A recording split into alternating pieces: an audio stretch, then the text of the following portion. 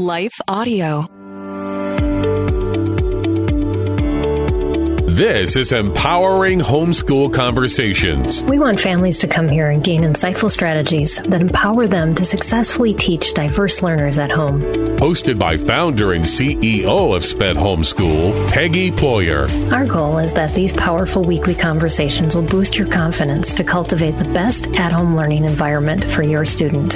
For more homeschool resources, go to spedhomeschool.com. You're listening to Empowering Homeschool Conversations with Peggy Ployer.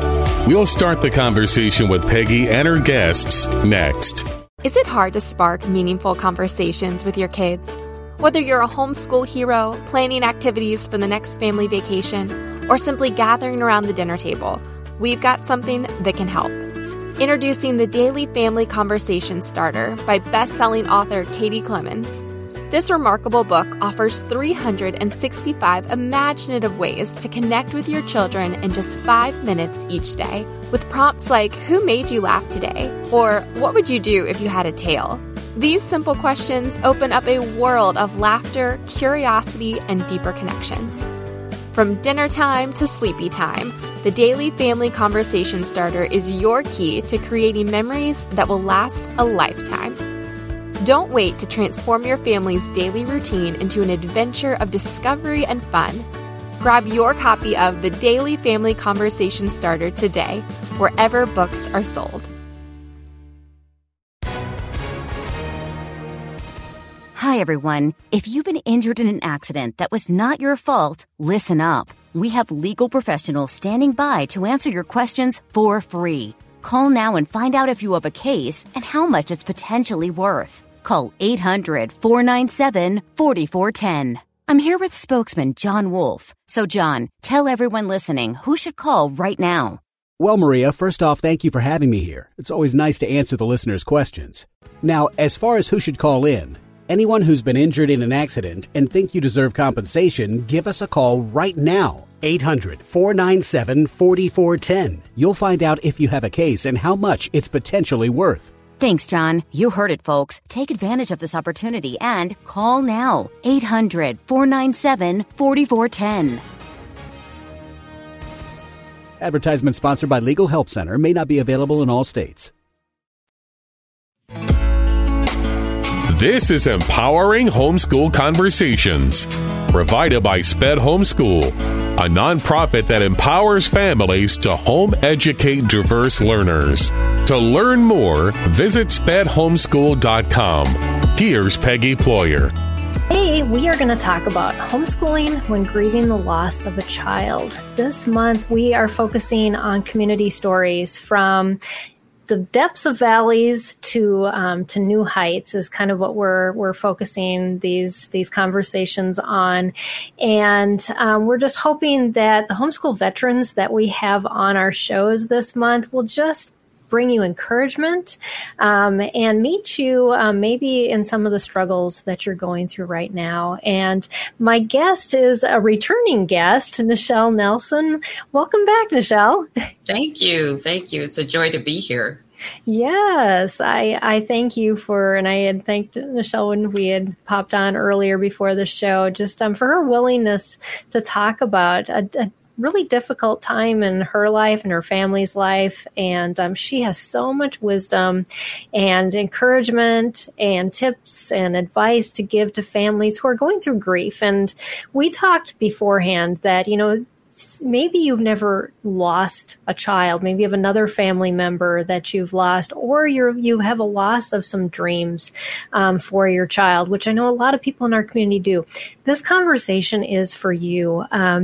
I just want you to pull up a comfy chair and join us for this time, because Nichelle has a lot of things that God has taught her through this journey, and I am certain that you will gain something that will empower you in your homeschool journey ahead, as well as your life and your walk with God. So Nichelle, I would just love to start out this conversation with you just giving a little bit of background about yourself and your family, and so our audience can get to know you a little bit more. All righty. Wonderful. Well, again, thank you for having me. Yes.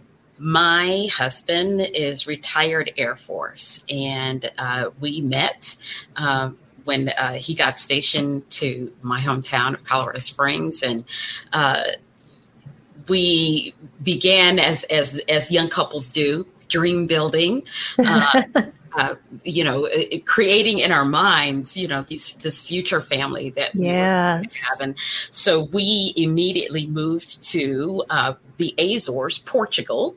And that spent our first 3 years of marriage there. And our firstborn daughter, Adrian, was born on the island of Terceira. And we did a lot of praying about what educational choices that we were going to have, about whether or not I was going to be a working mom or a stay-at-home mom, all of those choices. Well, it wasn't until we moved to Germany a few months. I think we moved to Germany when she was about 8 months old, when we met our first homeschool family. And so we were exposed to the homeschool community and decided that was the path that we were going to go, not only for Adrian, but for future children that we were going to have. So long story short, we had 4 children in 4 countries. That's an adventure in itself. We spent 12 years living overseas. And in 1999, my husband retired from the Air Force, and we settled in just outside of Austin, Texas. Something that had happened when Adrian was 4, we had come back to the States. I think we were stationed in Germany at that time. We had come back to the States and had attended a Christian conference. And at that conference, Adrian witnessed worship dancing for the first time. And I mean, she was so determined to get out in the aisle and dance with them that she almost kicked me trying to get out. And I'm like, listen, little girl, but I had no idea that burning calling that she had. Wow. For dance. So she was exposed to it in different forms. I used to dance as a teenager. So when she was probably about 8 or 9, I would choreograph little dances for her. Well, what a blessing, and how much a part of her calling was when we came to the Austin, Texas area. We were immediately put into position for her to develop relationship with 2 wonderful mentors in worship dance. Oh, that's amazing. So by the time she was 12, she had danced with several worship dance teams. She had developed her own worship dance ministry. She was a soloist. She was invited to other churches. I mean, like, our calendar was full of all of these, dates for her to dance different places. So December of 2002, the only thing that I remember that may have changed physically was that she was beginning to pick up a little weight.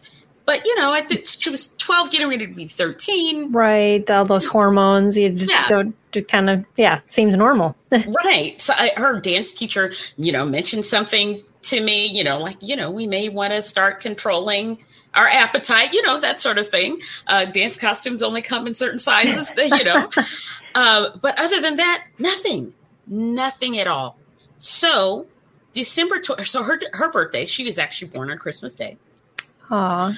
So she was turning 13, December 25th of 2002.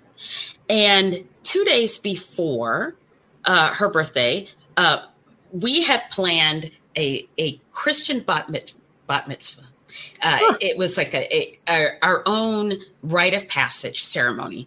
She had already had a relationship with the Lord, but this was kind of her ability to dedicate her teen years to the Lord. That is so cool. I love that. And 3 other girlfriends, a set of twins, and another young lady all, ministers' children. They were all grew up in church. At this time, Adrian was 12. Our second born was 10. Our second born daughter was 10. Our son was 4, and our youngest was 2. So December 23rd, we were waiting. My mom was coming in. My mom and stepfather were coming in. This is going to be like a big family function. So I was out hanging Christmas lights, and she came out the garage door, and she said, "Mom, I have a headache." That was the first symptom, the very first symptom. 21 days later, she was gone. Wow. From a brain tumor that we were only aware of for 72 hours. We had gone through 3 weeks of misdiagnoses, going back and forth to the pediatrician, but literally no other precipitating symptom. Over the course of that 3 weeks, her eyes began to cross. She was sleepy all the time. She couldn't keep anything down. Her gait was, which was very disconcerting. As a dancer, she was always very much in control of her body. So for her to shuffle as she walked, I was talking in communication with her dance teacher, like, have you noticed anything? She said, absolutely not. What a shock. It's 3 just weeks. Yeah. It's so quick and with no sign of anything, but God had prepared her heart. I believe so. So while she was hospitalized, we had only one cell phone then. And she kept asking for the phone. Now, we had been in the United States for maybe 3 years. So our community, our family, our extended family was still kind of back in Okinawa and in different parts of the country because we're a military family. So they were all over. So she was taking the phone, and she was, well, before I tell you that, when we got the diagnosis, my husband and I were kind of holding the phone between us. Our pediatrician was not with us. She was talking to us over the phone. And she told us that Adrian had a brain tumor. Of course, I immediately fell apart. Right. And Adrian said to me, "Mom, I am not going anywhere. But if I do go, I'm going to be with Jesus." Oh. And that was like all of the grief she would allow me in front of her at that time. And so she was calling people, talking to people on the phone. Everyone wanted to, talk to her and everything. And she was just telling people to pray for her. Just pray for me. Just pray for me. Just pray for me. So her faith was absolutely evident, absolutely on display. She was a light to so many people. After a word from our sponsor, we'll dive back into this conversation.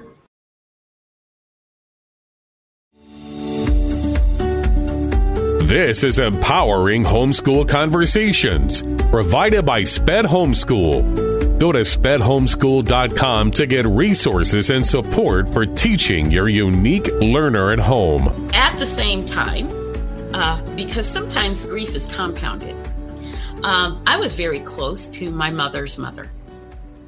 My maternal grandmother, my mother was very young when she had me, and my maternal grandmother kind of filled that bond.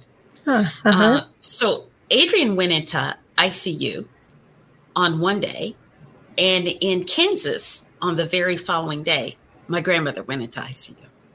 Oh, wow. And she went into ICU.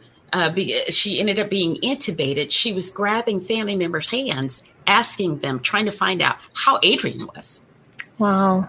So in the midst of this, she's worried about Adrian. My mother is in Colorado, and she's trying to decide, do I go to Texas to be with my firstborn granddaughter, or do I go to Kansas to be with my mother?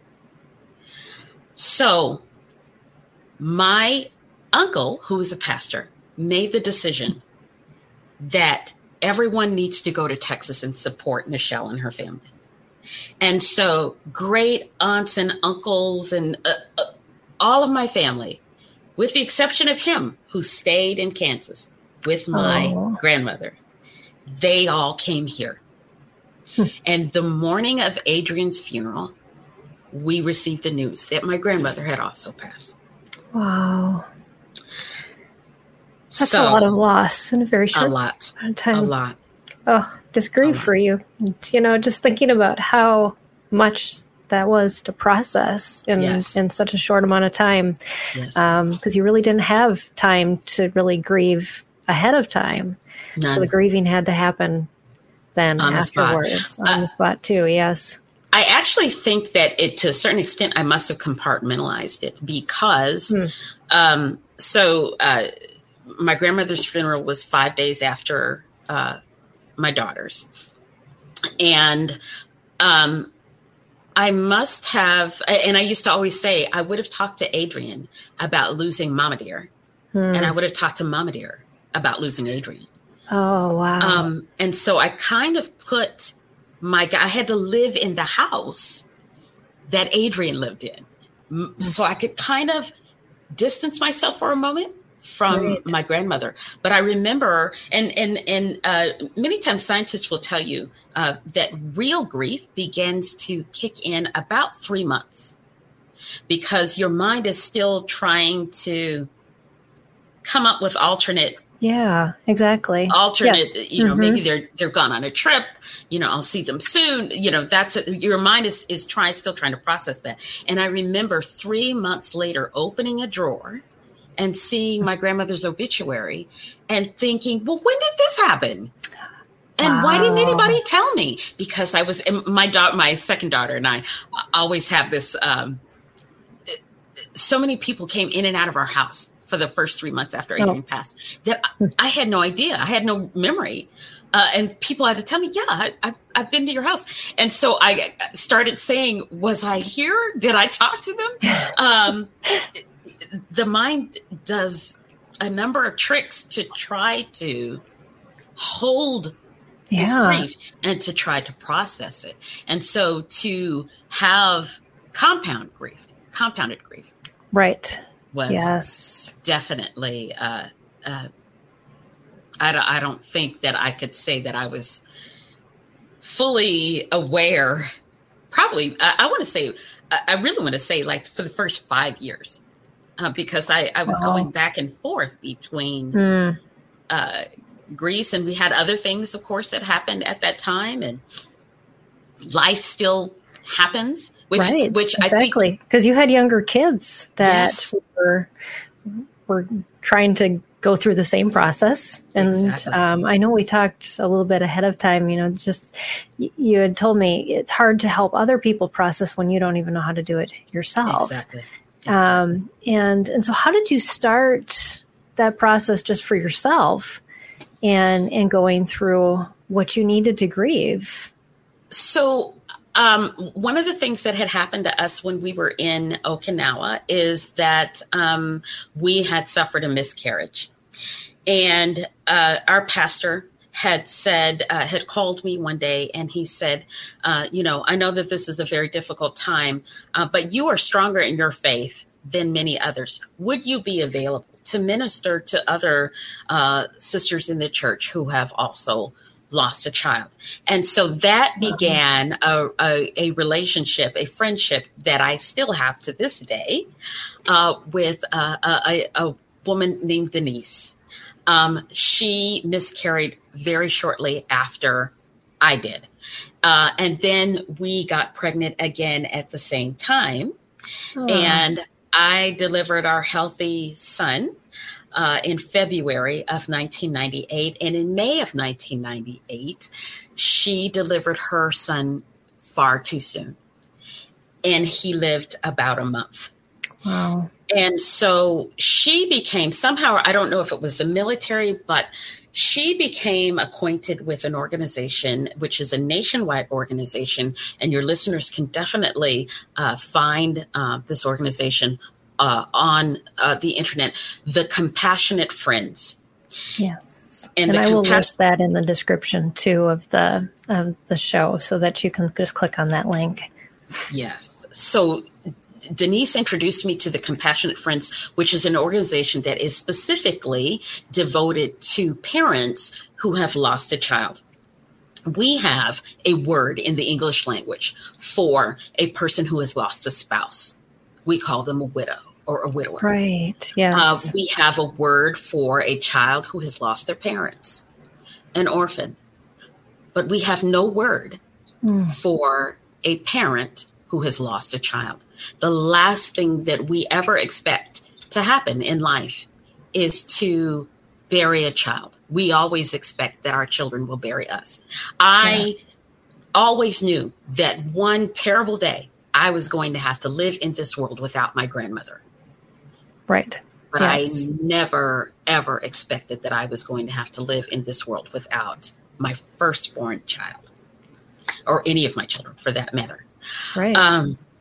So we found a local organization of a local chapter of the Compassionate Friends. And my husband and I attended the first meeting probably, I want to say, within, I know it was in the first 6 to 8 weeks, because we had other children, because we did not have the luxury to just stop, because everything in us wanted to just stop. Oh, absolutely. Stop the world. And we couldn't do that. And so we attended, I remember some of the first few meetings that we attended, some of the people you asked me before we started, like how many years it had been since Adrian. Yeah. It's been 20 years. We needed to speak to people who were 5 years out, 10 years out, 15 years out, because we needed to learn how, this grief this hole is never going to go away. How do we live with it? How do we continue to move forward knowing that we have this hole? And they were very helpful in learning different ways to, another thing that we had discussed earlier was my favorite definition of grief. Yes, I'd love for you to share that. Is love with nowhere to go. We spend so much time pouring into those that we love. I can remember several months after Adrian's funeral, going to the cemetery and being so angry with God, just so angry. Yeah. And saying to him, as a mom, I did every single thing you asked me to do. Right. I bathed this body. I washed her hair. I taught her. I was her homeschool mom. I taught her to read. I taught her to pray. Everything. I did everything you asked me to do. And everything that I have done is now lying in this dirt. And I felt his response was, you cared for her body, but the most important thing that you did was to teach her about me. So her body may be in this dirt, but she's with me. Oh, that's beautiful. Was so comforting, so comforting. Those were the types of things that I needed to learn along the way. I needed to learn that I wasn't alone. I needed to learn that, one day I sat and I thought, there have been bereaved parents on this earth since Adam and Eve. Yes. Because many times when we enter a difficult season, we feel we're the only ones who have ever been. Absolutely. Yes. And it's so untrue. That is such an attack of the enemy that you are all alone. Yeah. We talked about the concept of mirroring. Yes. I'd love for you to talk about that. So as humans, we as babies, we learn to mirror facial expressions. We learn to mirror emotions. We learn to mirror these things. The Bible tells us to rejoice with those who rejoice and to mourn and to weep with those who weep. Absolutely. That mirroring. This is why we have public funerals, so that we can see that grief on one another's face. We have public weddings, so we can see that joy, and baby showers, so we can see that joy on one another's face. We need that mirroring. And so grief support groups, sometimes people, I think they get a bad rap that maybe that means that I'm weak, or maybe that means that that there's some fault in me. No, you need that mirroring. You need to know that someone is bearing the same. It may not be the same grief, and that's another thing that we've learned. Even grief within one family, the loss of a mother-daughter relationship is not the same as the loss of a father-daughter relationship. It's not the same as the loss of a sister. Those individual relationships are grieved separately because the relationships themselves are separately. And so being able to be in a support group and to hear something that might be similar, some experience that might be similar, something similar in the relationship, lets us know I can, it's difficult, but I can do it. I can bear it. And so that hope that is there, that other people can bring in, just by sharing their stories, and even if they don't have answers, they're there, and they can experience the depth of what you've experienced, where most people who, really want to be compassionate and come alongside you can't. And that those types of groups that's why they're so successful, is just because you can be yourself, you can release those emotions, be real about how you feel. And I mean, God created us to feel, and it's not that it's wrong that we grieve. We have to go through that process and really kind of just take that path like your family did and you did, in order to really understand him and his, just how he wanted to use that circumstance with your family and each individual. I've never thought about it, how differently different individuals, because of a relationship, would grieve.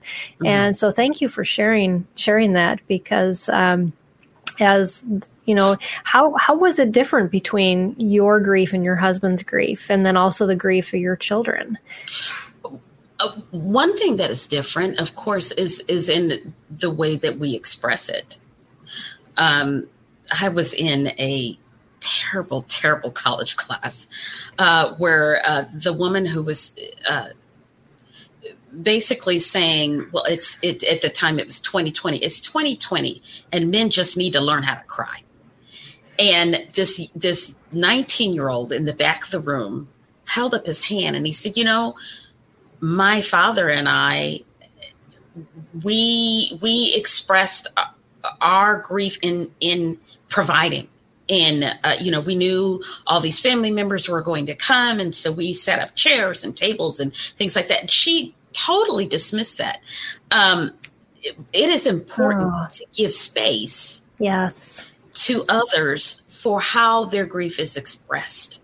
Not everyone cries, or at least not everyone cries publicly. And learning how that there are different modalities of grieving, but you only learn to recognize them. Sometimes the mirroring is not good, because we think that someone in that mirroring should be doing the same thing that we are. And we definitely learned that we need to allow for because the relationships were individual. We need to allow for the individual expressions of grief. And that's another plus for grief support organizations, because they are full of ideas. So we were let me say one thing before I talk about another organization. I talked a bit about compartmentalizing. Yes. Adrian died in the middle of the school year. And I still had, I think, kindergartner, first grader, and a sixth grader. How do you continue with this curriculum that says, ask your students? I've gone from because I would teach them history on the same level. I would teach them science on the same level, math. And of course, math and I think language might have been individual. Right. But now I'm only asking one person. So I immediately had to change curriculum. I had to find a different kind of curriculum. So that went out. I also had to allow time. It was a bit before we could just get back into, not even to get back into the routine we had, but to create a new one. Absolutely. The dynamics changes when you have different age kids, and that happened abruptly to you, not something that you could really plan. Right. And just giving yourself the time to figure out what is that going to look like. And while you're going through this process of not only grieving your daughter, but your grandmother and everything else that just had changed overnight for you. Had to change our schoolroom, had to change the bedroom that our daughter, our second daughter, had never slept in, a room that her sister had not been in. Wow. So you asked about the difference in relationships. That kind of grief, that sister relationship, was almost like a widower.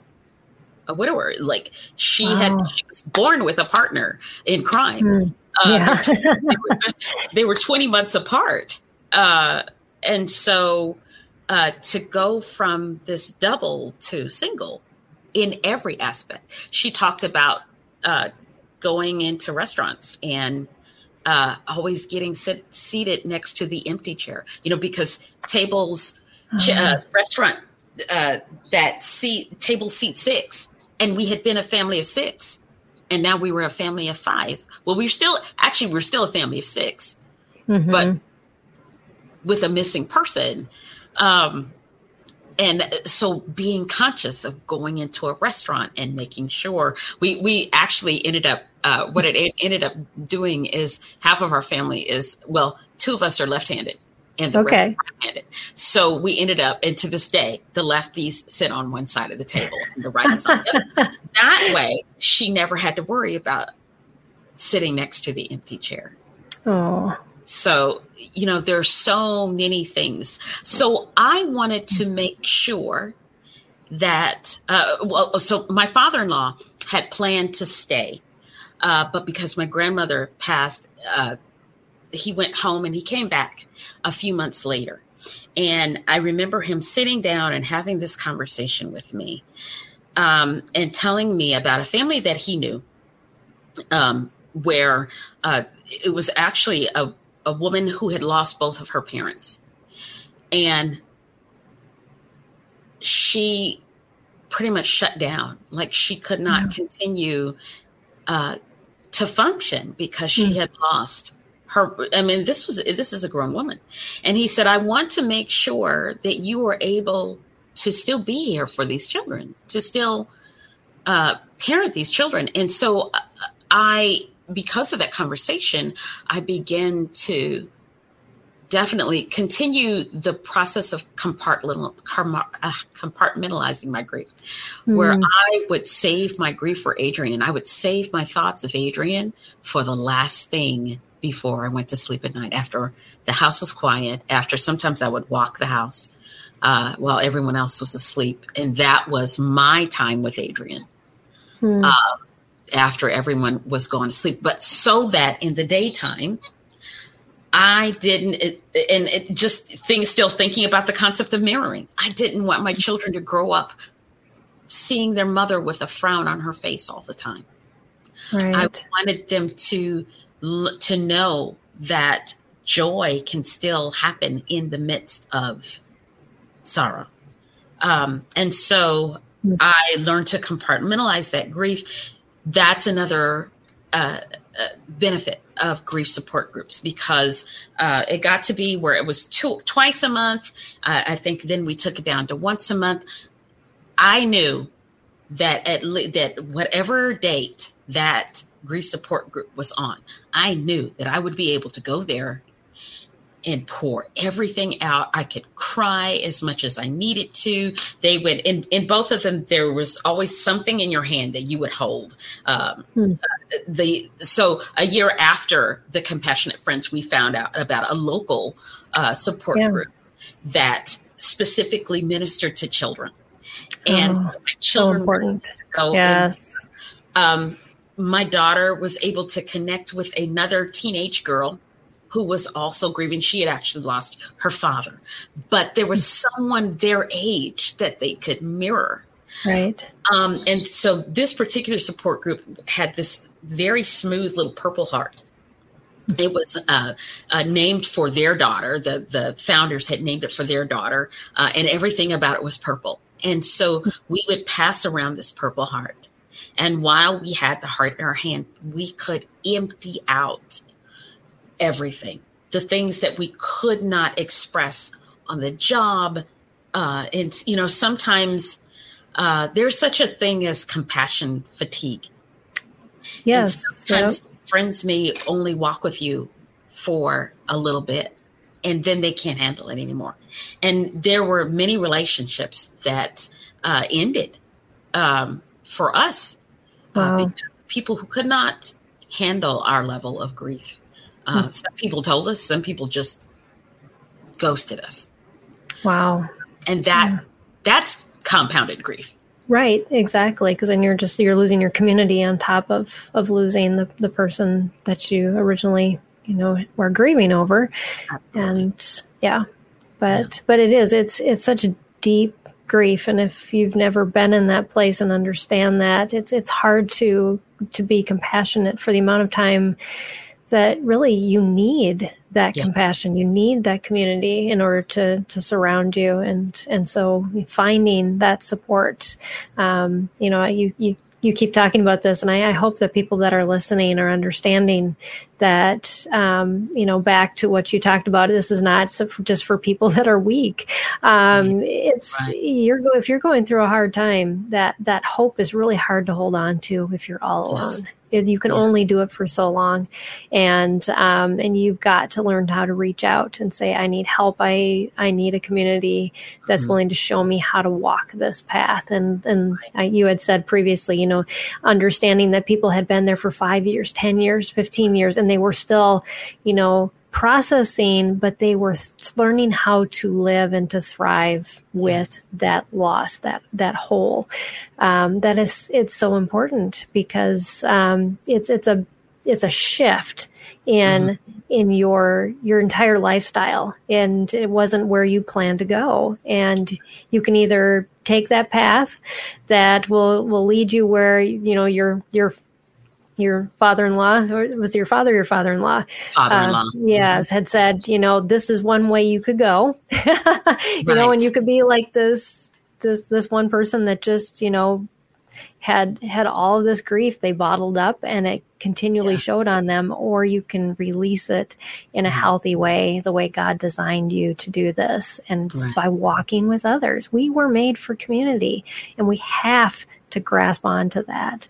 And I'm so glad that your kids had found a community as well, because it's hard as a parent. Like you said, our relationships with that person will define our grief, and kids will process that much differently. But knowing other kids that have been there and are going through that has probably gave them the ability to release a lot of things that they didn't understand they were even processing. That probably came out in behavior or shutdown, or a whole mix of all of it. Absolutely. Yes. Yeah. Definitely. Another wonderful camp that my daughter went to, they still function. That camp still functions. And after she finished graduate school, she actually served on the board of directors and was a volunteer. And so being able to give back, being able to recognize, and especially like as you were saying, some of the people who had been, it had been 5-10 years or whatever, recognizing that fresh grief. When someone new comes in, sometimes it's a way to validate I was where they are.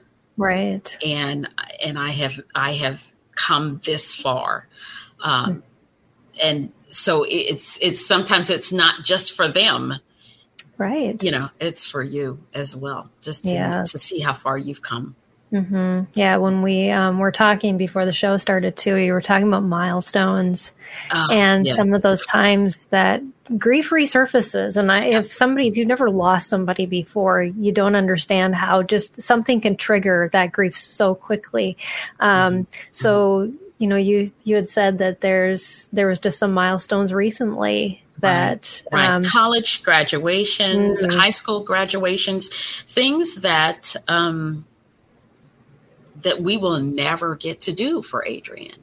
Right. I don't have no weddings yet, no grandchildren yet, but all of those life events, new jobs, everything new comes with that underlying sadness of, I wish I could share. Now we did, when Adrienne was in the hospital, we did start a Caring Bridge page. Many people would be familiar with Caring Bridge, particularly if you have someone with a long-term illness and you're trying to keep everybody posted without having to tell the story over and over again. Right.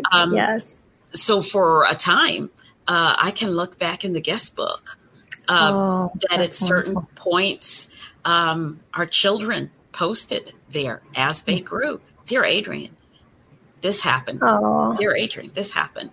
And so particularly college graduations, of course, are the most recent.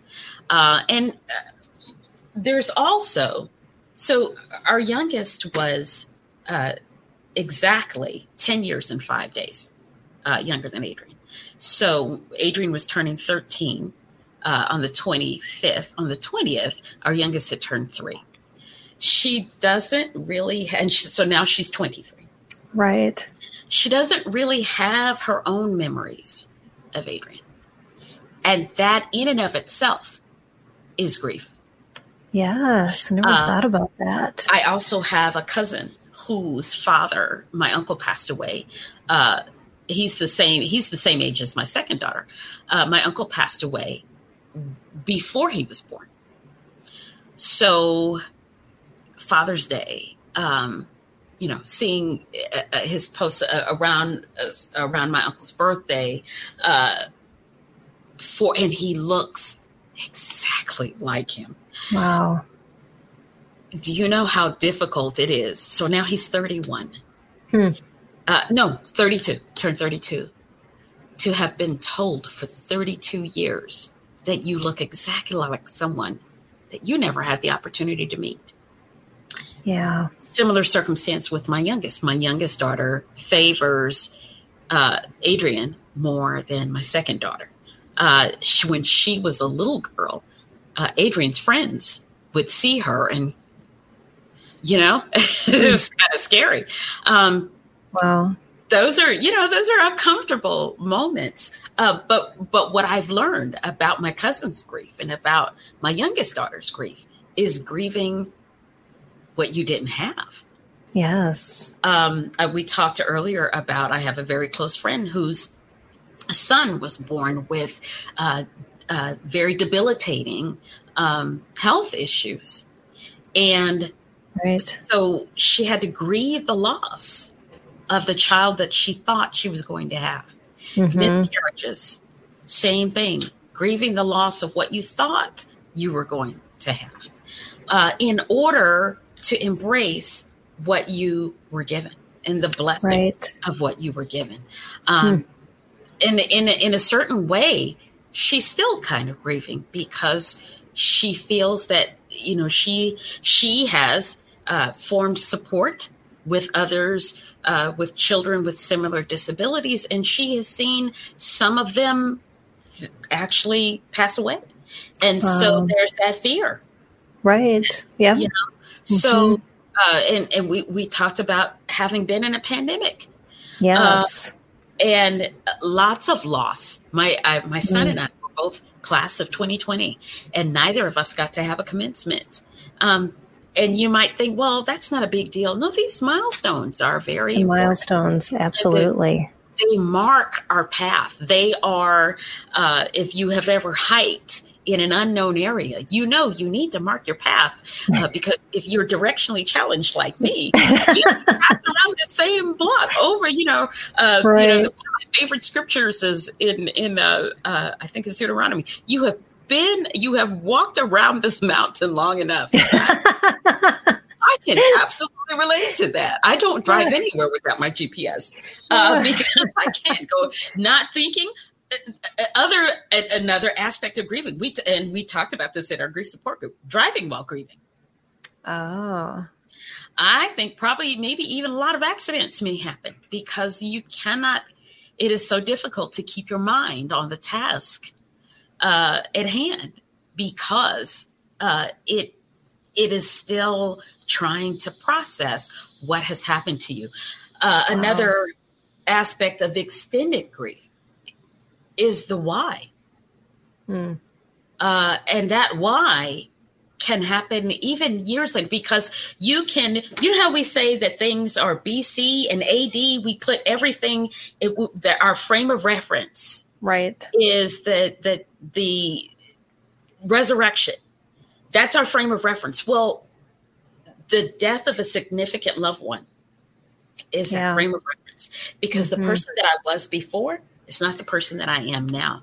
And sometimes, and maybe even my family members are not the people that they were before. I was talking about my good friend Denise. We talk about that the person, that there's also, we've had other losses, but there is a loss that significantly defines you. I have lost my mom. I lost my grandmother. I've lost all of my in-laws, except for my husband's stepmother, who is very dear to me. I've lost these people, but the one loss that is the most significant, that completely altered who Nichelle is as a person, is Adrian. Yeah. And so there are still years later, why did this happen? Because the entire world changed. We can see with the pandemic. With the pandemic, everything became virtual. I can remember as a little girl, I'm Gen X. I can remember as a very little girl, I still remember the milkman. Oh, yeah. I do too. Grocery deliveries. And so look what the pandemic did. It rolled all of that back. It brought things being delivered to that. So everything shifted. Everything changed. I teach online rather than in person. Everything shifted. Some things are good because of the shift, and some things have gotten lost in translation. And that significant death, that trying to fit back into the mold of who I was before, doesn't work. I had to learn who, and we go through this iteration many times. I've recently gone through empty nest. And someone coined the phrase, I cannot claim it myself, HENS, homeschool empty nest syndrome, because I feel homeschool empty nest is I'm getting there. Yes. Different. Yeah. It is because you've poured so much into your kids and your life has been about your kids. Yeah. And then it's another loss. Because those relationships are so close. Yeah. And it makes that parting even more difficult, and whether the parting was on good terms or bad terms. And I know in our family, it's not always been on good terms that our kids have left, and that's a whole nother grieving process. Right. But yeah, it is harder because you're not used to giving them up every day. Right. They're used to being in your home, and yes. And so, so your grief was compounded by having poured so much into your daughter. And like you said, your argument with God about, why did you allow me to do this and to pour this much into this child to only have this result? And yet God was so compassionate towards you and in showing you what you did for her eternal place and life. I also think about when I think about what would have happened if we had not listened to the still small voice telling us that homeschooling was for us. Yes. We got to spend every single day with her. Oh, absolutely. Every single day. And so for that, sometimes when I would be in the support group, in the grief support groups, I would hear so much regret. I didn't really get to know them, or they had a whole life outside of me. I didn't have that testimony. Right. I got to spend every single day with her. And for that, I am absolutely so grateful. So grateful. That's amazing. Yeah. And for my other children as well, even though they have had the nerve to grow up.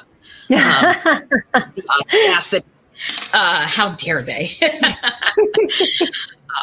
But to have the privilege of having spent all of that time, that even though the transition was difficult, with our youngest, I was enmeshed in her activities. She was a Girl Scout, and she earned her bronze, silver, and gold awards in Girl Scouts.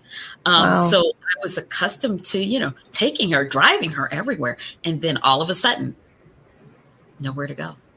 Yeah. Yeah. So, yeah. Yeah. Yeah. And it's interesting you talking to other homeschool veterans, because, we never think we're going to reach this point. And then all of a sudden we do. Right. And we're like, okay, well, that's over and done. So many of my friends, like they continue to have children. So they're, it's going to be a long time. But yeah. Oh, absolutely. But it changes us. And I think that's the biggest thing that through our stories that we're sharing this month, that new homeschool moms don't realize. We see, like when we were first starting, we saw those people way ahead of us. And then we didn't have a whole lot of examples because homeschooling was illegal before we started. Well, remember, or maybe when we were starting. Yes, exactly. So, yeah. But you saw those people and you're like, wow, that I could never be like that person. And now here you are. And the trials and the ups and downs, the experiences that God has given you has made your story and you into who God knew that he was molding and shaping, yourself as well as your family. And those are the stories that are most impactful because we've leaned into him and we've trusted him and his will, not the hopes and dreams we had to, graduate our child at 13 and send them to college, which, would have been nice, but it's not everybody's story. 10 children, and they were like the model, and like everybody had master's degrees at 15. And yeah, like, why can't you be like that? Oh, yeah.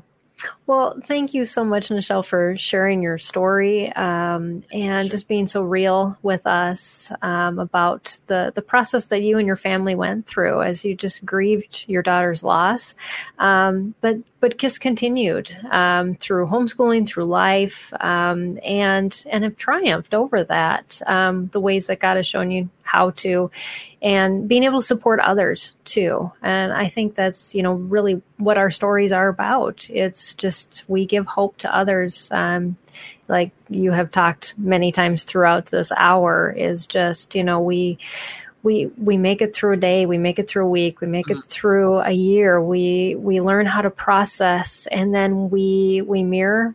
We work alongside one another, and we embrace grief the way we grieve, and we embrace other people's grief the way they grieve, and not be judgmental in that, but just loving and being willing to just take one day at a time for the gift that it is. And so thank you so much. I would love for you, as we close, to talk a little bit about your business too, and how you help homeschoolers, because Nichelle has a wonderful resource for you, and I want her to be able to share that as well.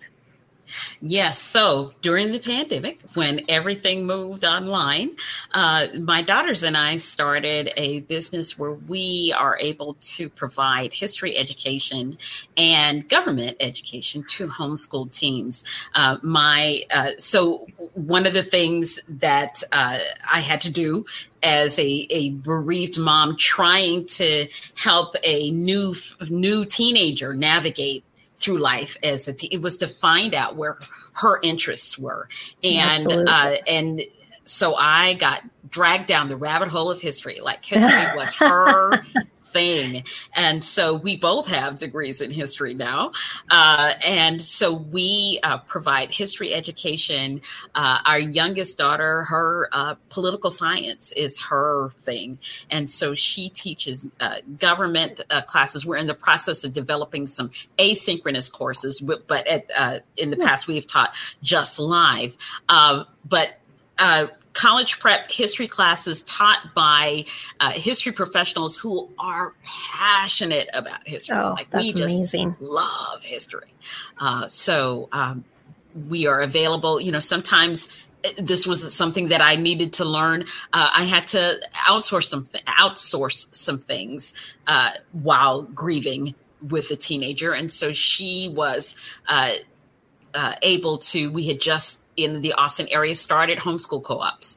And so having her find another trusted adult to be accountable to, we as homeschool moms, we assign a paper or whatever, and we say, okay, we want it done by noon on Friday, and noon on Friday comes and we've got like 3 sentences.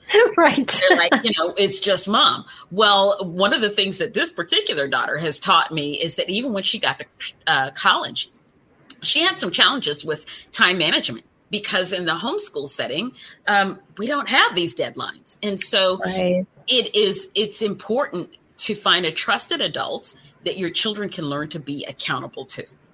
And so, and also we really believe that history should be taught in community. It should be taught with exchanging ideas. Learning it out of a workbook is going to go in one ear and out the other. Right. So. Yes. Yeah. History is about stories. It's the impact of lives lived and decisions made and all of those things. So much more impactful when you have that passionate person, and also just that ability to dialogue and process. A lot of that. We just recently visited the Military Vehicles Museum out in Du Bois, Wyoming. It was fascinating. And we got the tour from the owner. And and people said that just makes it even better. And it did. I mean, we spent just 2 hours and we barely made it through the museum just in showing us these vehicles that he had collected. So, I totally get it. So that's awesome. Well, I hope that our community will reach out to you. I know a lot of parents at this time are thinking about what are we going to do for next year. So if you're trying to think of what to do for history, for some of those upper grade levels, reach out to Nichelle and her family and see what they have to offer. And so we'll make sure that link is also in the description. Thank you again, Nichelle. This was such a delightful an encouraging conversation. And thank you for being open and willing to share your story. It was very impactful, and you had so much good advice and wisdom to share. My pleasure. My pleasure. Always available to talk to those who need to know someone else has experienced what we have gone through. Yeah. Well, appreciate that. It gives others hope, and we need a lot of that in this world. Absolutely. So yeah. Well, we're going to continue these conversations with homeschool veterans, and actually I'm doing all of them this week since I was on vacation for the last month. But Karina Moss is going to be with us on Thursday night, and she's going to talk to us about being a homeschool overcomer and her journey from fear to freedom, and how she moved past all the fears she had to homeschool with a newfound freedom that she wants to share with you. So that'll be Thursday night, and I hope you can join us then. Make sure also to check out Nichelle's website at warpandwefthistory.com. And then the one resource that she shared with us was compassionatefriends.org if you're looking for grief support as a family. And that you said that was a national organization, yes, correct? It is. Mm-hmm. Yes. Awesome.